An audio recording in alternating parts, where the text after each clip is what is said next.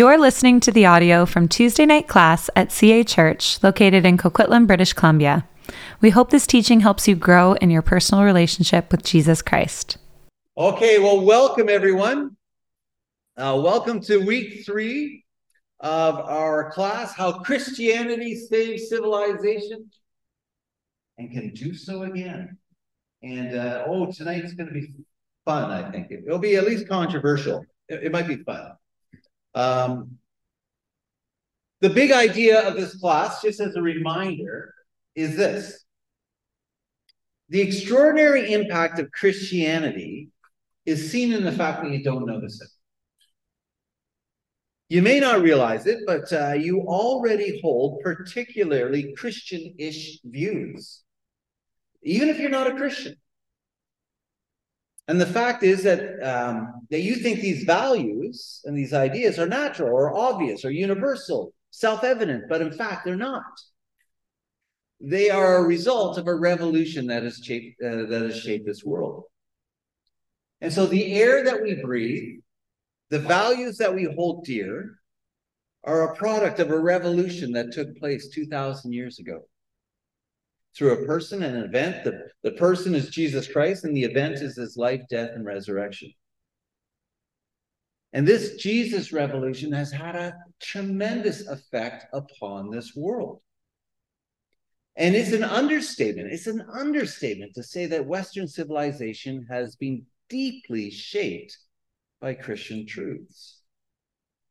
Now, last week, we looked at equality, the idea of equality. And we began with the awkward question, where does this idea that all human beings are equal, where does this idea come from? And we discovered that the value of a person, the idea that a person has an intrinsic value, is actually a result of this revolution. And one of the principles, and you're going to hear me say it at least twice tonight, maybe 3 times, and I've said it a number of times, is we need to get this, is that theology shapes what? Anthropology. Theology, how we think of God, shapes how we think of each other. And it was a biblical notion that we are made in the image of God that confers value onto every human being. It's this biblical notion that was a basis for human rights. And these ideas of value and equality are not self-evident. They have not been self-evident through much of history. And they certainly weren't self-evident in the Roman Empire. Because in the Roman Empire, we see something very different. We see a highly stratified society. We have a society of where at the top you have the philosopher kings, and you have the military, then you have the artisans, and then you have women, and then you have slaves or barbarians. And when Socrates says know thyself, he's not asking you to existentially just look inside yourself, but he's saying know yourself and figure where you are in society and stay there. And so the reason why you and I have a gut reaction when we hear stories of racism, the reason why we cringe whenever one group elevates itself over another group, is rooted in the assumptions about human beings that, like it or not, are Christian. These ideas are Christian. And so tonight, what I'd like to do is shift our attention. Tonight, what I'd like to do is shift our attention towards the family and look at how the Christian Revolution reshaped many of our assumptions we have concerning things like marriage, family, and sex. So we're going to talk about family, we'll talk about marriage, and we'll save the best for last. We'll talk about sex at the end. And, who says Tuesday nights are boring? Nobody, right? This is fun. But let me begin by framing our time with a passage that is very familiar, but is actually quite an outstanding passage. 1 Corinthians chapter 13. Love is patient. Love is kind. Love does not envy or boast. It is not arrogant or rude. It does not insist on its own way. It is not irritable or resentful. It does not rejoice at wrongdoing, but rejoices with the truth. Love bears all things, believes all things, hopes all things, and endures all things. Lord, we pray that you would speak to us tonight, that this would not just be an academic exercise, we're looking at things in history or whatever, but this would be transformative for our hearts. And so speak your truth in a fresh way into our hearts tonight, we pray.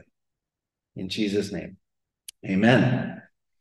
Well, tonight, much of what I'm looking at is drawn, as I tell you often, I'm not a very original thinker, but I just look for food and I tell you what I found. So some of the books we're going to be looking at tonight, really interesting books. This one here, From Shame to Sin by Kyle Harper, The Christian Transformation of Sexual Morality in Late Antiquity. Oh, so interesting. And this one here, I love the title, When Children Became People. Oh, yeah. The Birth of Childhood in Early Christianity. Oh, come on. These are interesting books. Okay, so now before we dive in, it'd be good to kind of be clear what we're talking about. When I say the word family, what is a family? How would you define a family? What are some characteristics of a family? You can put them on the chat, or you can just shut them out. Nuclear family? Okay. Husband, wives, kids, yeah? Mom and dad, kids. I'm getting a theme here. Mom and dad, kids, right? Siblings, yes. What's that? Aunts and uncles, yeah. Love, very good. A community. Dysfunction, yeah. Well, it's true, yeah. Now, the thing is, we don't ask this question because intuitively we have an idea what a family is. Yes, we do notice that there are a lot of broken families in this world, dysfunctional families. There's a thing called blended families. And yet we have these qualifiers because we roughly have an idea of what constitutes a family. And so this one author puts it this way: a family is a group of related people who live together in loving relationship.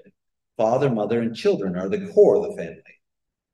Now, of course, this could extend to grandparents, who are fathers and mothers after all, sometimes to cousins, grandchildren, aunts and uncles, and even that nephew that nobody likes. But essentially, a family is a group of people who are related to one another. It usually has a mother and a father, usually married, and children. Now, again, a lot of families, we get it, are broken, but they're broken in the sense that we have an idea of what a not broken family looks like. So that's a family. Now, I just want to say this, is that idea of a family that we just described is not self-evident. It's certainly not the idea of the family that we find in the Greco-Roman world. In pagan times, what was a family? Well, what a family was, it was the father, the pater familias, the head of the household. And so the family was the father and his property, which essentially would include his wife and his kids and his slaves, and yeah. Now, in our age, we do talk about love. Sometimes we talk about the bonds of love. But again, that's not necessarily a requirement in a Roman family. Now, don't mistake, like, there was love within Roman families. Of course there was. But it was not required. It was not essential to a family. In fact, what was essential to a Greco-Roman family was not so much love, but duty. Now, both Christians and pagans believed that human beings were social creatures. Okay, so they had that in common, that we needed one another for sure. But for the Greeks and the Romans, the center of life was not the family. The center of life was the polis, the city, the larger society. Whereas within the Christian world, the family stood at the center. And so there's going to be clashes between the state and the family. Does it sound familiar? One of the big challenges we have in the Western world now is who has authority over the family or over children? Is it the state or is it the parents? It's a big debate right now in Canada and in the Western world. But Christians, they saw the family was at the center, and they also thought that the family should be held together by bonds of love. Now, I know, again, I'm going to sound like a broken record. For you younger people, that's like a scratch CD. For you really young people, that's a corrupted MP3 file. Okay, so you're with me so far? Okay. But theology shaped anthropology. So remember the story of the Greek gods? Just what a lovely family they were. Except for the cutting off of the genitals and the blood, and swallowing up your children and raping and. Okay, you think about the story of the Greek and the Roman gods and how violent it was. What would a family look like given this? Now, let me ask you this. This is kind of a fun question.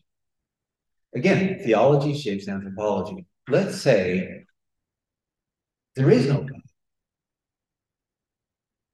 Let's say you have an atheist understanding of the world. What would that look like? Are you doing that, Mike? What in the world is going on there? Oh, there we go. We're back. That was weird. Did you guys see that? Yeah. Oh, okay. That's weird. Okay. Let's say there is no God. No. What would constitute a family?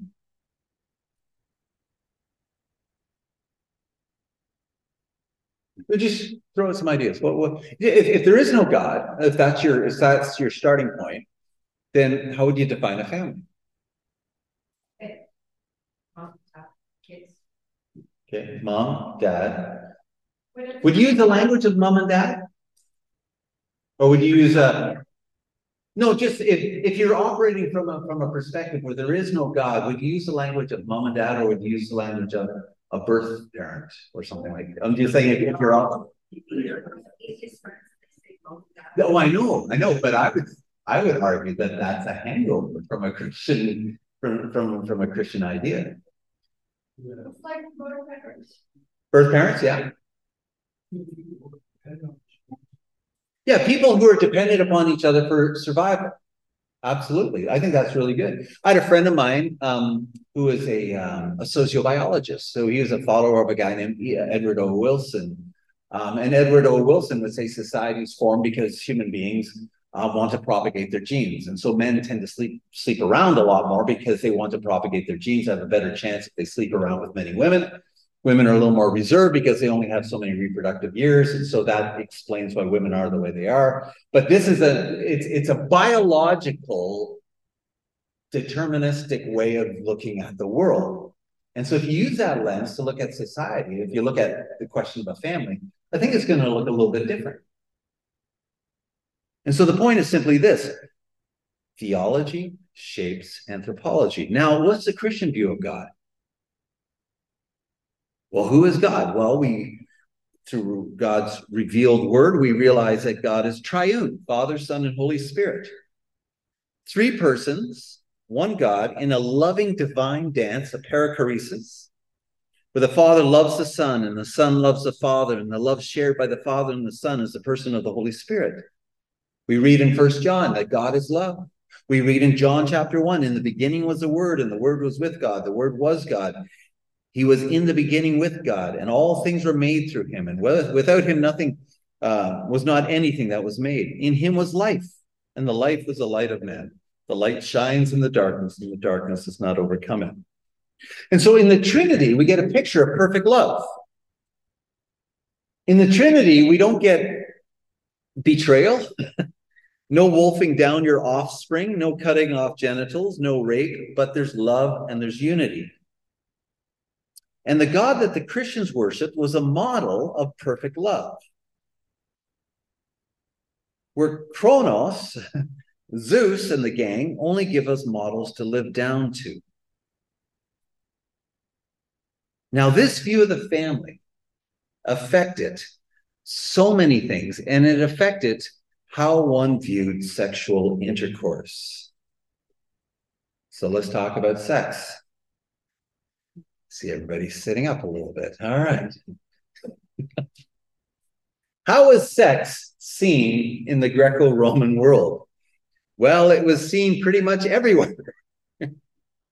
You wouldn't know this. If you went to a museum today and you see, a display of, of the glories of Rome, and what you'd see is, maybe, people, the attire that the Romans would wear, or, the different inventions of the Romans. They'd be talking about the aqueducts, and they would be talking about the Roman baths and those sorts of things.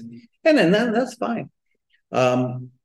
You talk about Roman philosophy, or maybe the Greco-Roman philosophy, its wide streets, its advanced facilities. But what you wouldn't see, but which was on display pretty much everywhere you looked, was just how pornographic the Greco-Roman culture was, especially in the 1st to 3rd centuries AD. Lamps and clothing were covered with really obscene images. Most of the decorations in the home would be more fitting that of a brothel. Often there were images of gods and demigods doing their thing. And so images would be both pornographic and religious, and that's always a deadly combination. When you combine the pornographic with the spiritual, it gets quite dark. And so what was the purpose of sex in the Greco-Roman world? Well, the Greco-Roman world has some pretty interesting views on the purpose of sex and the context in which it could be expressed. Some Roman thinkers thought that sex just got in the way and it hindered serious thinking that needed to be done. Sex, it's there, but it's just stopping me from doing all my work. And so I read of a Stoic philosopher who kept a concubine on hand. And so he was working on his stuff. But when the urge came, he settled his urge and then went back to work.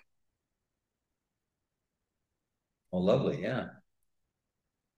Now, interestingly, even though sex was omnipresent, it really didn't have much of a place in Greek or Roman philosophy. Again, sex was an inconvenience that needed dealing with.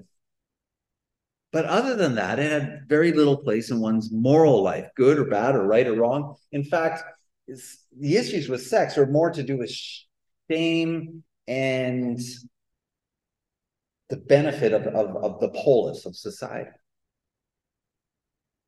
Still, sex was everywhere you looked in day-to-day life in the Roman Empire. The obscene images would find their way into the home, on the walls in homes. So you'd see that.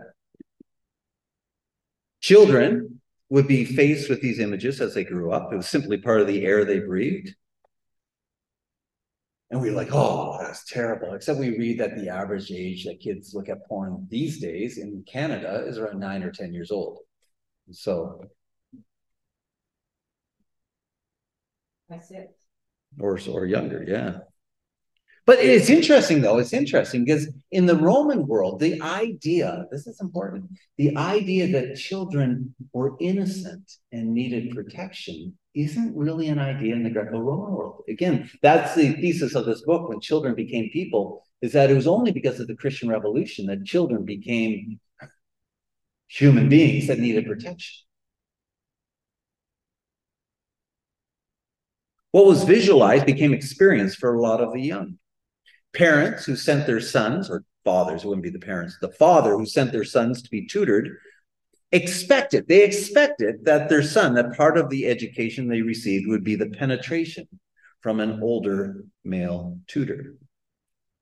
And so the practice of pederasty, the love of men with young men, was part of the fabric of the Greco-Roman world.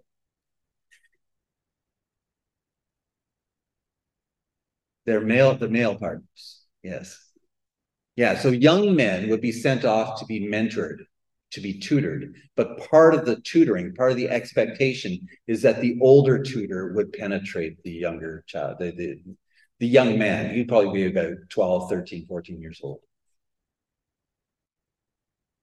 In fact, there are plenty of essays, and I was reading through some of these last week, exalting the benefits of sex with young men over young women.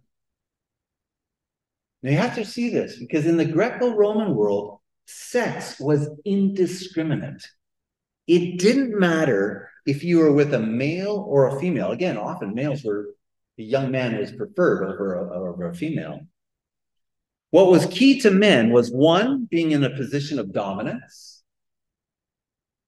So the question of being active or passive is a big issue. If you're passive, it's a picture of shame or subservience. Secondly, is a question of whether or not the skin of the recipient was smooth.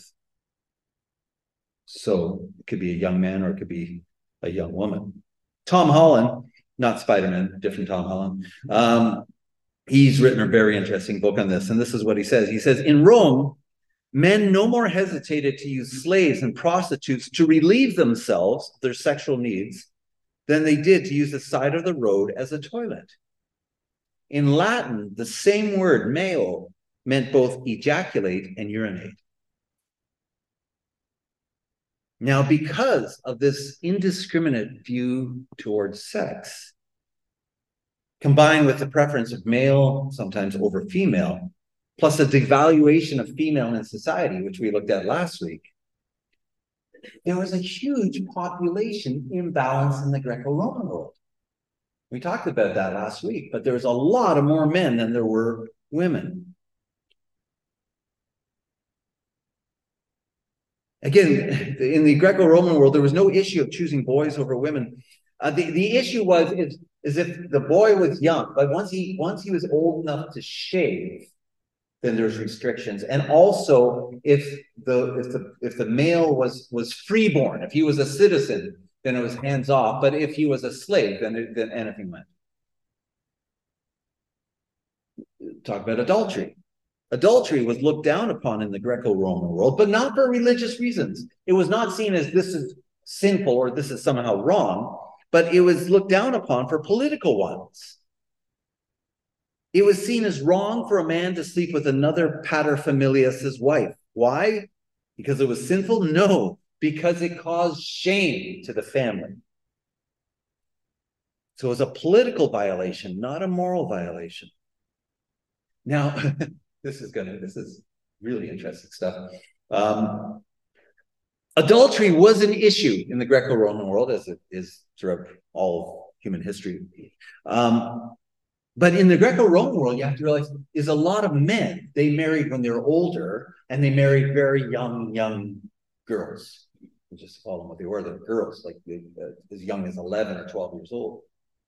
But as these girls grew up and the man grows older and older, there was a danger that a wife who's still quite young she would sleep with a younger man. And older men were always on guard against younger men who tried to sleep with their wives.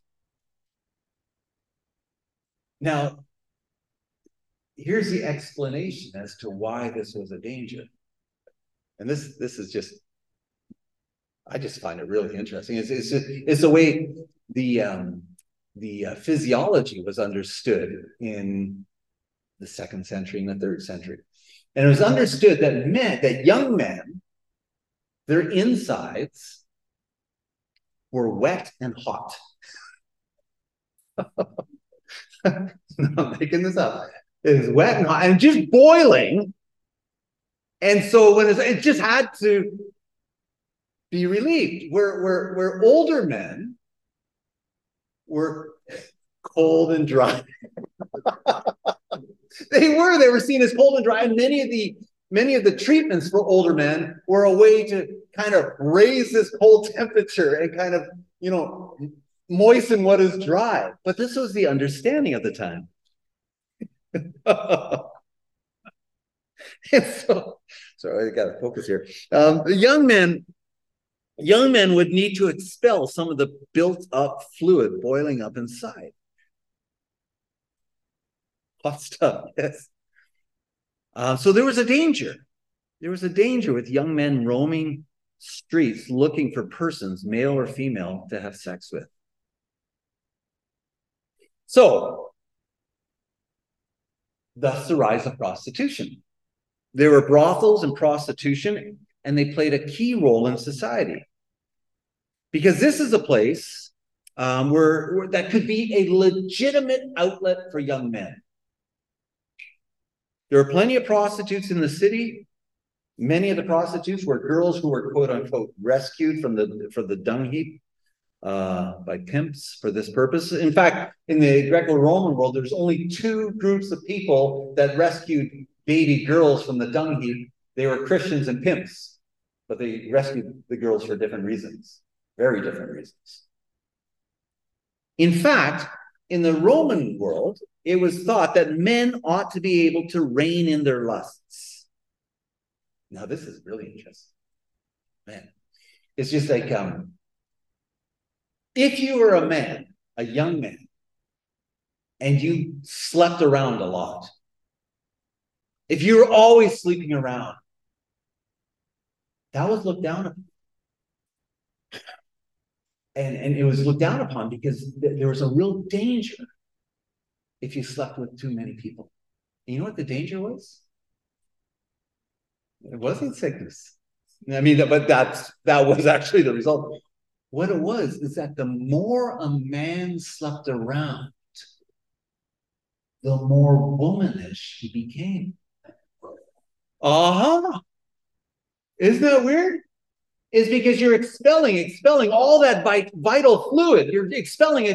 You are actually emasculating yourself. Isn't that strange? But this is what I'm saying. It's a different way of thinking, isn't it? A little, yes.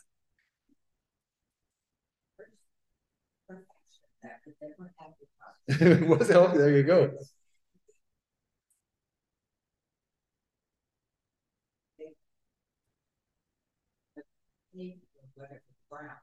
And an arrow. So there'd be a coin with an arrow on the ground pointing to where the prostitute. Yeah. Well, now it's interesting because men were encouraged to go to prostitutes because it means they're not going to sleep around with somebody's wife. And in fact, in the Roman world, what was considered, think of the word modesty.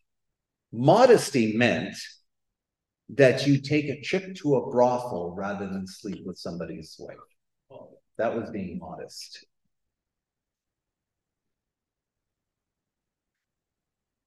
That whole, I can't go into it because of time, but that whole idea of if you sleep around too much, you emasculate yourself, you become less of a man.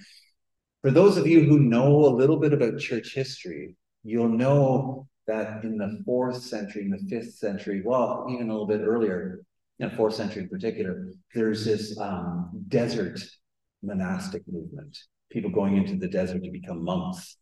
Like, what's with the monks? Because these monks wouldn't sleep with anyone. They're like, I'm a monk. I'm just, I resist temptation. And we're like, what are you guys doing? Well, interesting way is in the thinking of the time is that by not having sex and by being in complete control of your body, it was actually a picture of what it meant to be a true man in the Greco-Roman. Isn't that interesting? Anyhow, we can't get into that. There'll be another class. We'll talk about that sometime. Okay, so marriage. Let's talk about marriage. We talked about this a little bit last week, but girls that grew up in the home, were few in number, and they were married off at a really young age, often at the age of 11 or 12.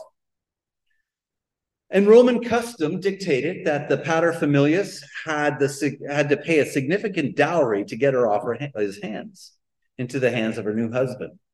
And this would be such a financial drain that, that's why they wouldn't have too many daughters, right? Now, the idea of a daughter in the family, we talked about this last week, but she had no real rights or anything. In fact, a baby had no ontology. A baby had no reality until the paterfamilias says, all right, you can keep her. We'll keep her. And then she became a person. And then as she grows up as a person, she is the property of the father. But when she marries off, what happens? She becomes property of the new husband. Now, do you guys ever... Have you ever seen the practice of carrying your bride over the threshold into a new home? Do you know where that comes from? It comes from this time period where a woman has an identity under the paterfamilias, but when she's married off, there's a moment while she's leaving the one home, going to the next home, where she has no identity.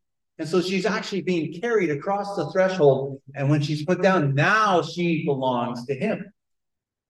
And you thought you were being all romantic. You're doing it. So, yeah. The problem is that the new husband was often more interested in money than the bride herself.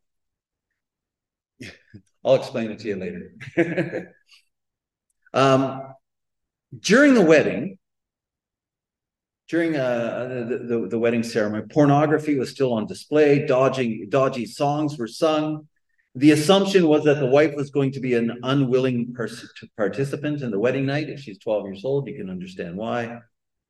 And one French historian put it this way: the wedding night took the form of legal rape. And as she grows up, her life isn't getting much better. She would experience a life of abortion, contraception, and the reality is that her babies could be killed. And married life could be miserable. But then why expect something different? If theology shapes anthropology, what did marriage among the gods look like? While Juno fumed and plotted revenge, while Jupiter left a trail of bastard demigods across the Mediterranean world, we become what we worship. If divinity behaves this way, then humanity will follow. So marriage was often loveless, miserable, and not all of them, but often this was the case. Divorce was easy. Though if a woman left her husband, it'd be a good chance that she would meant starvation. Now, at this point this evening, I just want to say that this picture that I've just drawn for you, I mean, it's pretty shocking, isn't it? But you have to ask the question, why is it shocking? Why does it bother you? Why does part of you say, this is ridiculous? Because this was the air that people breathed. These are the realities that faced people in the Greco-Roman world. So imagine trying to be a Christian living in this context. It would be very, very difficult. And it was imperative for Christians to somehow resist these ideas floating around. And so there's actually quite a bit of writing at this time period of church leaders preaching to their congregation or writing letters saying, don't be part of this. Don't participate in this. Because you have believe it or not, back then Christians flirted with the ways of the world. Can you believe it? Yeah. What a shock. I mean, one guy, Tertullian, he talks about this. He talks about the dangers of the theater. And he says, are we not, in like manner, enjoined to put away from us all immodesty? On this ground, again, we are excluded from the theater, which is the very home of immodesty. Even the harlots, victims of the public lust, are brought upon the stage. Their misery increased because there they are in the presence of their own sex. So he says these women are brought on the stage They're stripped down. They're naked. What makes it worse is that people who are watching them include women, right? From whom they alone usually hide themselves. They're paraded publicly before every age and every rank. Their abode, their gains, their praises are all set forth in earshot of those who should not hear such things. How is it then that the things which defile a man and going out of his mouth are not regarded as doing so when they go into his eyes and his ears? You're taking this stuff in. It's doing a number on you. Be careful what you bring into your mind. Now, part of you are thinking, well, it's just the theater, David. I love the theater. Well, okay, except this theater in this time period was highly pornographic. There was live sex in most of the shows. Like actual full-on sexual intercourse on the stage. And there's one other aspect. Is that often in the Roman plays, you would put into the play a condemned criminal. And in the play itself, you would kill him. He would actually be killed in the story. And that's why Tertullian is saying, what are you thinking going to this? These things are shaping your soul. Now, not surprisingly, one of the things that happens in this time period, and we've talked about this, is the population begins to drop dramatically. And so more and more immigration, forced immigration from conquered people, bringing them into the cities was required. And also just the death rate. I mean, you talked about the disease in the city. There's a lot of disease from the water that was drank, from the narrow streets, it's just and you live within a society where the population is constantly changing and people are dying and coming and dying and coming. It's a very dangerous society. People also were not having children. And you think about it, a lot of these young girls, their systems were wrecked by the time they were actually able to bear a child. Now, there's an interesting book that I want to tell you about. It's a book that was just written a few years ago by a woman named Mary Eberstadt. And the book is called How the West Really Lost God. And do you know what her thesis is? She argues that the West lost God when it stopped having children. I was doing some looking research this week. What percentage of people in Vancouver live in a single dwelling household? That means just one person in the household.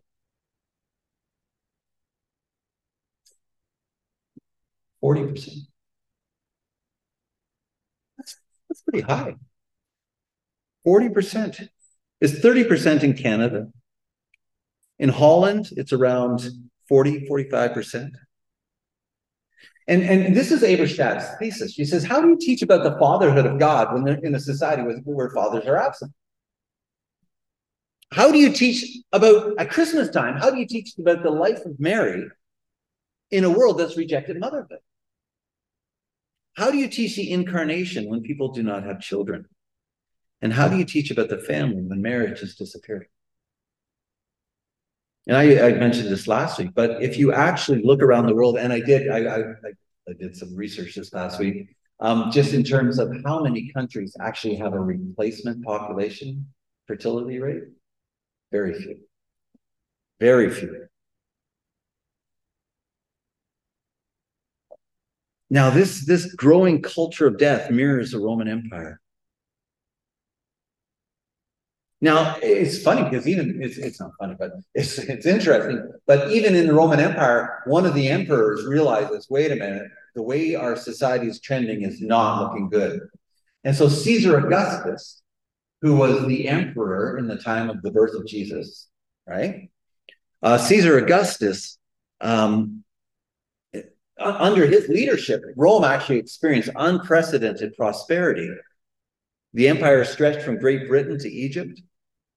There's an emerging middle class. People should have been happy, but nobody was having babies. With all the wealth, people grew used to leisure and pleasure, and the one thing they stopped having was children. Marriage rates plummeted. Instead, there's plenty of incentives to numb yourself with pleasure and drift from orgy to orgy, taking place over gluttonous dinner parties. Now, Augustus sees this, and so he lays out a law. He outlawed adultery, fornication, and homosexuality. That's what he outlaws. He taxed men who remained single. Hey, if you remain single, I'm going to up your taxes. And he taxed married couples who did not have children as an incentive to get them to have children. And what was the result? It made no difference. It made no difference. One Roman historian, Tacitus, says, and yet marriages and the rearing of children did not become more frequent. So powerful were the attractions of childlessness. And it's interesting, Augustus himself, who's imposing these laws, he was married 3 times, only had 1 kid. So, but this plummeting birth rate, again, this is what we see happening in our world today. So I was looking at, so a replacement birth rate is what? It's around, it's 2.1, 2.2. That's what a replacement birth rate is. What's Canada's birth rate? Oh, Ray, come on, man. 1.28. You're within 200ths of it. Well done. What was Canada's birth rate in 1960? In 1960, what do you think? Yeah, 3.8. 3.8, yeah. Yeah, back then, yeah. China's population, same thing. China's population is well below a replacement population. You know what South Korea says? Lowest in the world, 0.89. 0.89. Well, it's yeah. So this is what this one author says. He says the imperial government in Rome, with all of its marvelous achievements, including clean water, the rule of law, the suppression of piracy, could not compel its citizens to trust in the future. Lacking that hope, pay attention to that. Lacking that hope, Romans did not want children, and so they didn't have them, or at least they didn't raise them. Instead, they put their effort into the pursuit of pleasure. And we read stories of Romans at this time expending lots of money on these beautiful burial places for their pets. Now, I think there's a correlation between a lack of hope in society and not having children. And we'll talk about that more in the weeks to come. But this is the air that people breathe. Okay, I'm just going to pause here. Man, I got lots to talk about tonight. But let me pause here. We've been going through lots of stuff. Any comments, questions, Ray? What birth control methods were there in those days? There weren't birth controls. They probably didn't have condoms. Why weren't the women pregnant? So yeah, okay. So what birth controls did they have? There was a form of medicine that women would take in order to induce a miscarriage, but would often kill the moms while inducing it.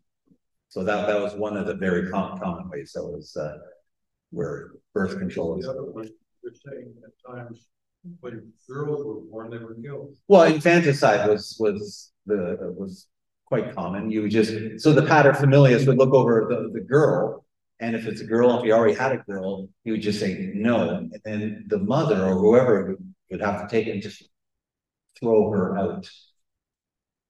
Yeah.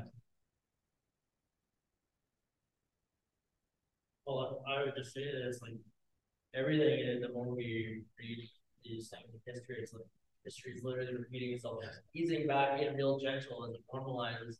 It doesn't seem crazy to everyone, but all this stuff is literally happening right now. So Keenan made the point that the history seems to be repeating itself, and there are some similarities, and there is a sense that, and I've said this before, where there are increasing parallels between our society now and some of the practices of the Roman Empire. It's not a one-to-one. There's a lot of differences too, but there are some similarities, yes.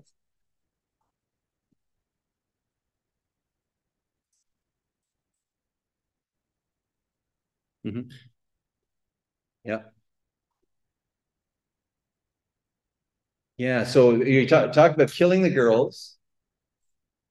Yeah, how do you keep up the population? Well, you didn't.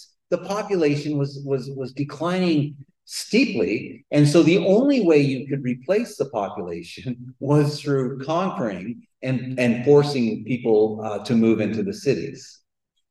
That's what happened. And the other thing you would also have happen is you would have girls who were slaves without any identity, really, still around. That would make up some of the differences, but you wouldn't marry them because they're slaves, right? Yeah, that's a big problem. Like I did, one of the biggest issues in China, as you know today, is that there's a huge difference between the number of males and the number of females. We talked about that last week. There's a huge difference between male and female in China. But if you go into the countryside, there are girls, but they are called Heihuko. They are called black identity. They have no identity. And so they actually don't have any identity in the country. And so when a government official goes to a town in the countryside, all the girls run and hide. Because they're illegal. They're illegally living. Yeah. Now this is the air that people breathe. This is the reality of life. So when we started, we talked about family. What is a family? You see how alien that picture of family really is. Christianity, when it came on the scene, initially the Romans left Christians alone because they thought it was a variation of Judaism. They thought it was a form of Judaism, and Judaism was legal within the Roman Empire. And so the Romans left the Christians alone until the leaders and the Jewish leader says, "Hey, these Christians aren't with us.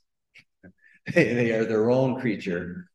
And then a lot of times they were thought of as being these part of these mystery religions, or they were seen, and so they weren't necessarily persecuted at first, but later on they became persecuted. Why? Well, there's something about Christianity that threatened the Romans. And partly it had to do with the Christians' refusal to participate in Roman practices regarding the family. There's this famous letter. I think I have it in your notes. I just give you a snippet of it. You should read the whole thing. I think I've quoted this about in 7 of my classes. But it's a letter. It's an anonymous letter to a fellow named Diognetus in the 2nd century, so in the 100s. And this guy is making a case. So this famous letter, and in the letter, he's trying to tell the Romans, hey, Christians were not that much of a threat. But let me tell you about who we are. And this is what he says. He says, Christians, who are Christians? Well, they marry, as everyone else does. They beget children. You see that it's a little dig. Yeah, these Christians, they marry. And they have children. And then what do they say? But they do not destroy their offspring. Ooh. They have a common table. You can come and eat with us. What does he say? But not a common bed. They are in the flesh, but they do not live after the flesh. They pass their days on earth, but they are citizens of heaven. They obey the prescribed laws, and at the same time surpass the laws by their lives. They love all men and are persecuted by all. You have to read the whole thing. It's really powerful. And the Romans, they hated the Christians because of their way of living, especially when it came to marriage, sex, and the family. It was in such a contrast to the way the Romans lived. And because Christians, they argued for what was seen as something ridiculous. They said, as Christians, they practiced chastity and purity and even lifelong celibacy. And they would say, Christians said, women, women should not sleep around before they get married. And all the Romans said, huzzah, we agree. And then they said, yeah, and also men should not sleep around before they get married. And they're like, wait a minute. What are you talking about? Yes, yeah. Now, it's interesting. In Latin, there are 25 words for a prostitute, but no words for a male virgin, because that was like, it's impossible. That's an oxymoron, a male virgin, right? You know, you're supposed to. And one of the philosophers, this is the father of anatomy, human anatomy, is a fellow named Galen. He says this really interesting thing about the early Christians. Look what he says. I think I have the quote there. Their contempt of death is patent to us every day. And likewise, their restraint in cohabitation. They don't sleep with each other. They don't shack up with each other. For they include not only men, but also women who refrain from cohabiting all their lives. And they also number individuals who in self-discipline and self-control have reached a peak, not inferior to that of genuine philosophers. Now, what's he saying? This is so interesting. This is Galen. He's a philosopher. Now, a philosopher cares about what? Right and wrong. Living the good life. The moral life.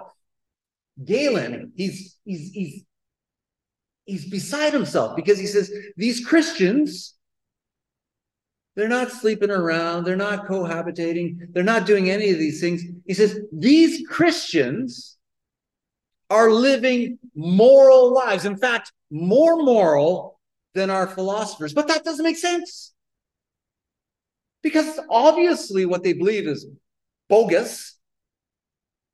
And yet they're living moral lives. And in the Greco-Roman mind is that if you're living a good life, it means you're adhering to a philosophy that is true.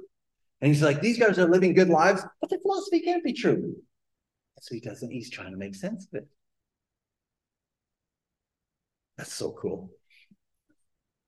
So what was it about this weird group of people called Christians that what made them so happy even in their chastity?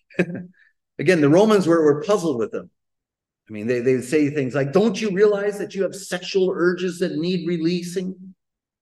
Don't you realize that if you don't do it, your insides will boil over? Well, the church said, no, hey, the only proper context for sexual intercourse is that of a covenant of marriage between a husband and wife. Everything else is offside. And they're like, what? And the Christian said something. He says, you know what? We believe that we have freedom and the willpower to say no. You don't have to give in to your urges. Just say no. And it's interesting. It's this picture of freedom, and we're going to come back to that. For the Greco-Roman world is about faith. The gods have aligned that this is the way that a human being has to be. They boil over. They have to sleep around with prostitutes. It's just the way of the world, the way of life. And the Christian said, no, man, you've got free will. You don't have to sleep around. And so to Christians, what was the secret to a happy marriage? Well, one, they cared about a happy marriage. And Christians would describe the mystery of marriage. For Christians, marriage was not just about a business arrangement to get money as a dowry. It wasn't about an alliance between two paterfamilias, but it was a sacred bond, a sacrament instituted by God that made a husband and a wife one flesh. Now, everything that I've said to you tonight about the Greco-Roman world, right? And marriage and sex and all those things. Okay, keep that in your mind. And listen to these words.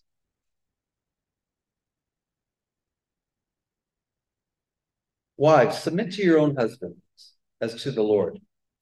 For the husband is the head of the wife, even as Christ is the head of the church, his body, and is himself his Savior.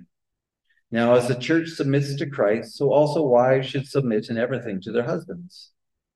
Husbands, love your wives as Christ loved the church and gave himself up for her, that he might sanctify her, having cleansed her by the washing of water with the word, so that he might present the church to himself in splendor, without spot or wrinkle or any such thing, that she might be holy and without blemish. In the same way, husbands should love their wives as their own bodies. He who loves his wife loves himself. For no one ever hated his own flesh, but nourishes and cherishes it, just as Christ does the church, because we're members of his body. Therefore, a man shall leave his father and his mother and hold fast to his wife, and the two will become one flesh.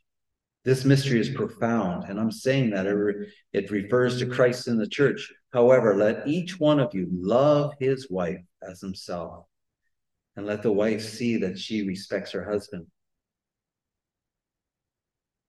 Now, we read that, and in our culture today, if you read that, you'd be like, that's the conservative Christians and all the headship and, husbands and wives submitting. And in light of what I've just said about the Greco-Roman world, how does that sound? It is revolutionary, isn't it? It's completely revolutionary. Husbands, love your wife.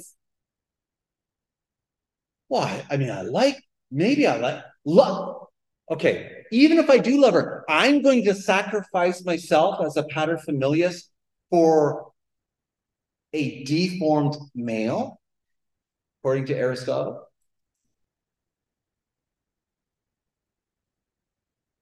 I mean, this is revolutionary stuff. From the point of view of the Roman tradition, the single most revolutionary thing in Christianity was Paul's startling instruction: husbands, love your wives. In the Roman world, a wife was his property. She belonged to the husband. Children were also his property. Children are vulnerable. But Paul says, love your wives. Again, to the Romans, they may love their wives, could happen, but not die for them. Now, what Paul teaches only makes sense is if women are fully, magnificently human, right? If she is a person made in the image of God. Paul says to husbands that they should regard their wife's life as more precious than their own. In light of this is huge. Do you see how revolutionary this is? Okay.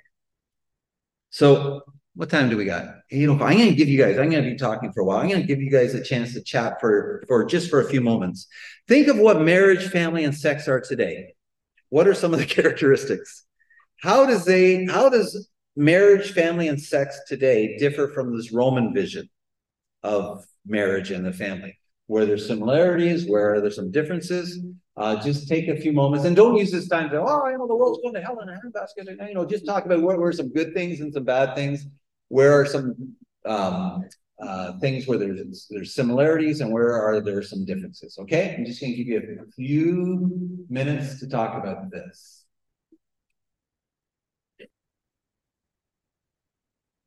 Okay. Do I dare ask? What are some observations that came out of your conversation? Anybody want to share, or what's shared at the table stays at the table? Yeah, I got something here. Yeah, all right, Keaton, go ahead. The point that, Okay, listen up, guys. The point that nowadays your differences gender before it's born, and I brought up as well that statistically women are actually girls are born more often than boys are. That's actually similarity. Yeah, so Keaton makes a point that there is a lot of gender selection, increasing amount of gender selection in the West now. And people can choose. If they are going to choose, they'll typically choose a boy over a girl. And I shared a story last week about in China, some of the experiences that I had. But it's interesting because there was a member of parliament who put forward a bill or a suggestion to have an open debate about presenting a bill to limit or to restrict gender selection as a way of protecting women. And it was shut down by a lot of women. And not realizing that if this keeps going, the people who are getting hurt in this is always women. Well, it was shut down by many of the women MPs. They voted against it. Was it a cultural issue? Well, he brought it up because it was a cultural issue. He's saying this is something that's happening more and more in Canada, is that there's gender selection and girls are being aborted and boys in the preference of boys. He says this is actually harmful towards women. And he wanted to have a conversation about this in Parliament, but it was shut down. Yeah.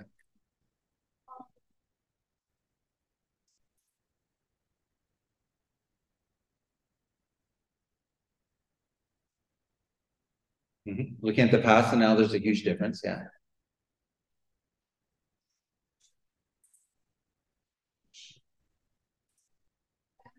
Yeah. Less marriage, less coming in family.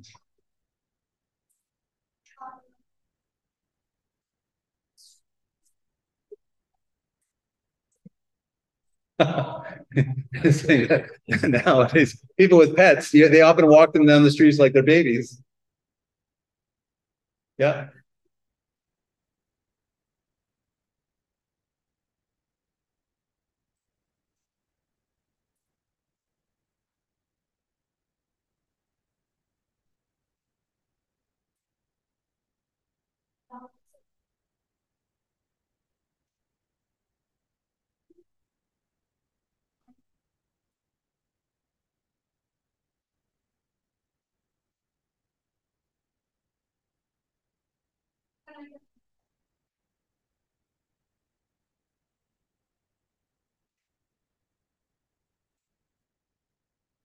Yeah. So, I mean, one of the differences that we see within our society, and this is what came out of the question, is this idea of children are seen as an expense, a lot of work, and kind of an option, and maybe a less appealing option than a pet in some ways, which is a very different way of thinking. And there's reasons for this approach to family that is very different from the Greco-Roman world, and it has to do with how we see the self and the role of the individual. But yeah, that's certainly, there are some similarities, there are some differences. I find that I find it shocking that there was a time when husbands were not expected to love their wives. In the Roman Empire, if you said, "Oh, you should love your wife," a lot of Romans would, "Are you kidding me?" They would just laugh. I mean, she was property. She's not my equal. Love, where love was taught, is about friendship between men. Lust was reserved for a mistress, a slave, or a pretty young boy. The one place where love was not expected was marriage.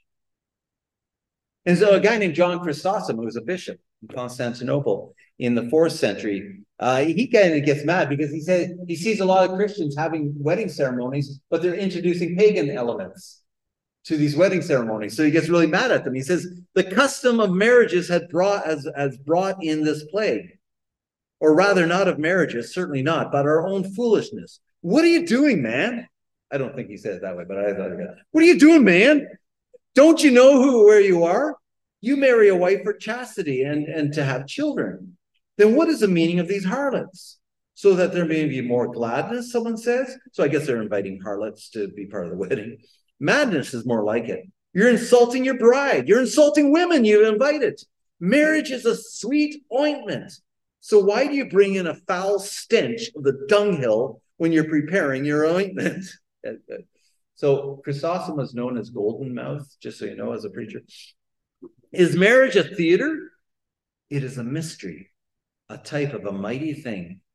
Even if you have no reverence for marriage, have some reverence for the thing it represents. Marriage is a type of the church, and you bring harlots into it. A great mystery is being celebrated. Out with the harlots, out with the profane. And how is it a mystery? Well, they come together and the two make one, making not a lifeless image or even the image of anything on earth, but of God himself. They come about to be made one body. See again a mystery of love. Oh, come on, John Chrysostom. Well done. I mean, he doesn't pull his punches. Yeah.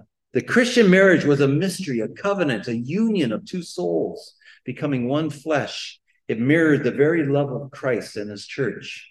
And children were an offspring of this love. And unlike the pagans, Christians looked to a home where love and commitment abounded. And so many of the things we think are natural in the family actually aren't. That's the point I'm making.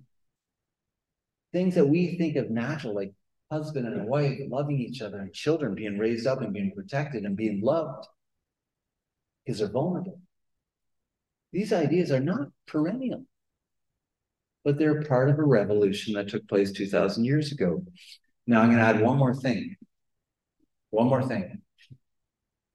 And that is the understanding of sexual abuse.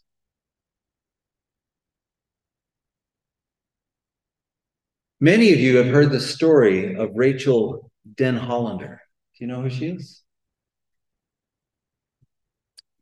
She was one of the many girls who was abused as a U.S. gymnast by the doctor, by the team doctor, a guy named Larry Nassar. And over his time as a doctor, and especially as an Olympic gymnastic doctor or Team USA doctor, he ended up abusing by at least 265 girls. And he used his position to exploit girls who were placed in his care. And before the judge laid out a sentence on Nassar, Denhollander, who's a devout Christian, gave a 37-minute testimony. And I actually watched this testimony. You can watch it on YouTube. It's powerful. Oh, is it powerful?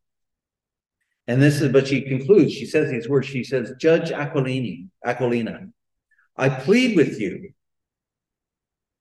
as you deliberate the sentence to give Larry, send a message that these victims are worth everything. I plead with you to impose the maximum sentence under the plea agreement because everything is what these survivors are worth. Thank you. And in the end, the judge imposed prison sentences between 40 and 175 years. And if you know the story, actually in the summer, Larry Nassar was murdered in prison. He was killed in prison.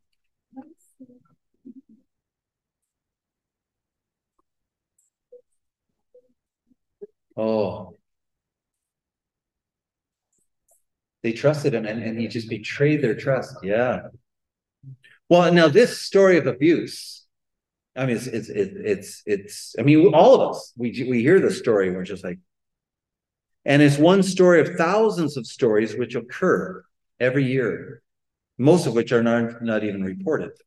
The worst crime many people, our society considers is pedophilia.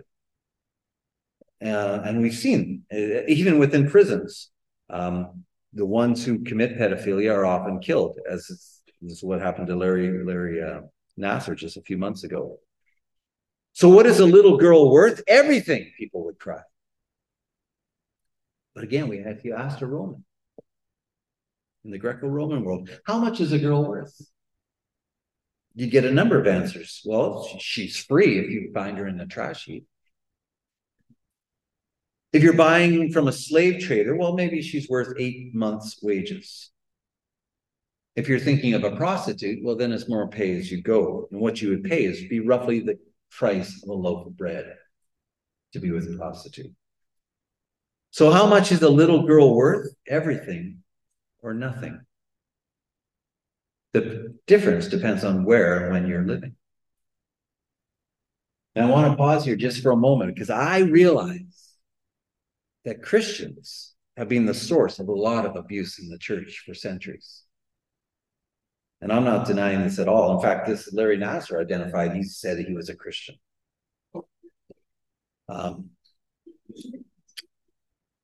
Yeah. And it's easy for people to point this out and say, oh, look at the Christians, look how Christians have acted. And it's true. But why are we so angry? Why are we so angry even when we hear Christians committing abuse? Is because of our Christian view that every human being, especially children, especially little girls, are worth a lot and should not be subject to such evils as abuse or pedophilia or whatever it happens to be. And that's the point that needs to be made. Where do we even find the category to name this as sexual abuse? The idea of sexual abuse, this concept doesn't even exist in the Roman world. This is what the guy Kyle Harper says. Timothy, you have my book, right? Yeah, okay. He says, the complete violent exploitation of women without any claim to civic protection was simply, as a problem in its own right, invisible. Women were exploited all the time. And our modern sense of sexual abuse or exploitation would have been nonsensical in the ancient world. What we call abuse was simply sex. And yet when we hear of sexual abuse of the vulnerable, especially women and children, our gut reaction is no, this should not be the case. So where do these ideas come from? Where do the ideas that the life of a girl is as important as the life of a boy? That children need to be protected sexually from adults? That there's something sacred about protecting a child's life from sexual exploitation? That women should not be used or mistreated by men? That marriage is a good thing and that husbands should love their wives? That adultery is morally wrong? That sex should never be coerced? Rape is evil? That sexual expression should be carried out in the protective bonds of covenant marriage between a husband and a wife, and that all forms of abuse are wrong? Where do these ideas come from? They're not self-evident. They've never been around all the time. They are a product of a revolution.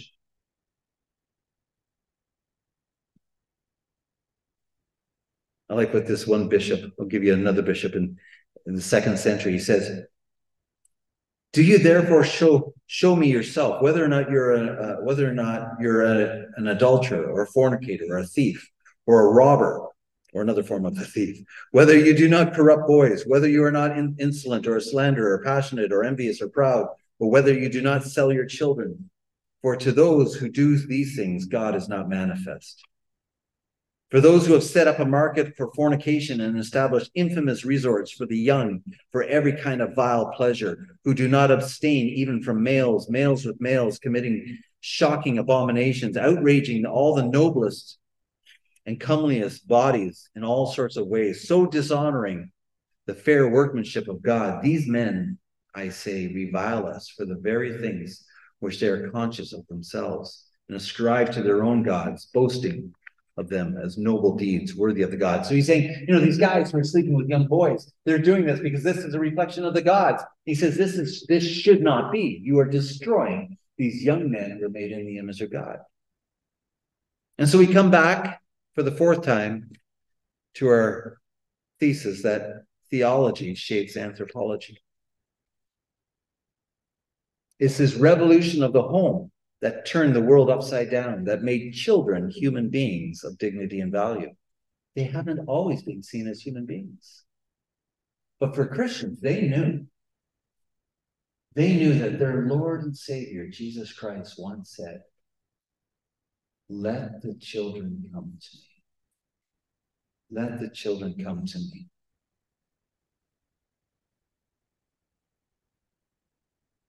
That is Christianity that elevated women, marriage, family, and placed sex in a context where love and self-sacrifice could flourish.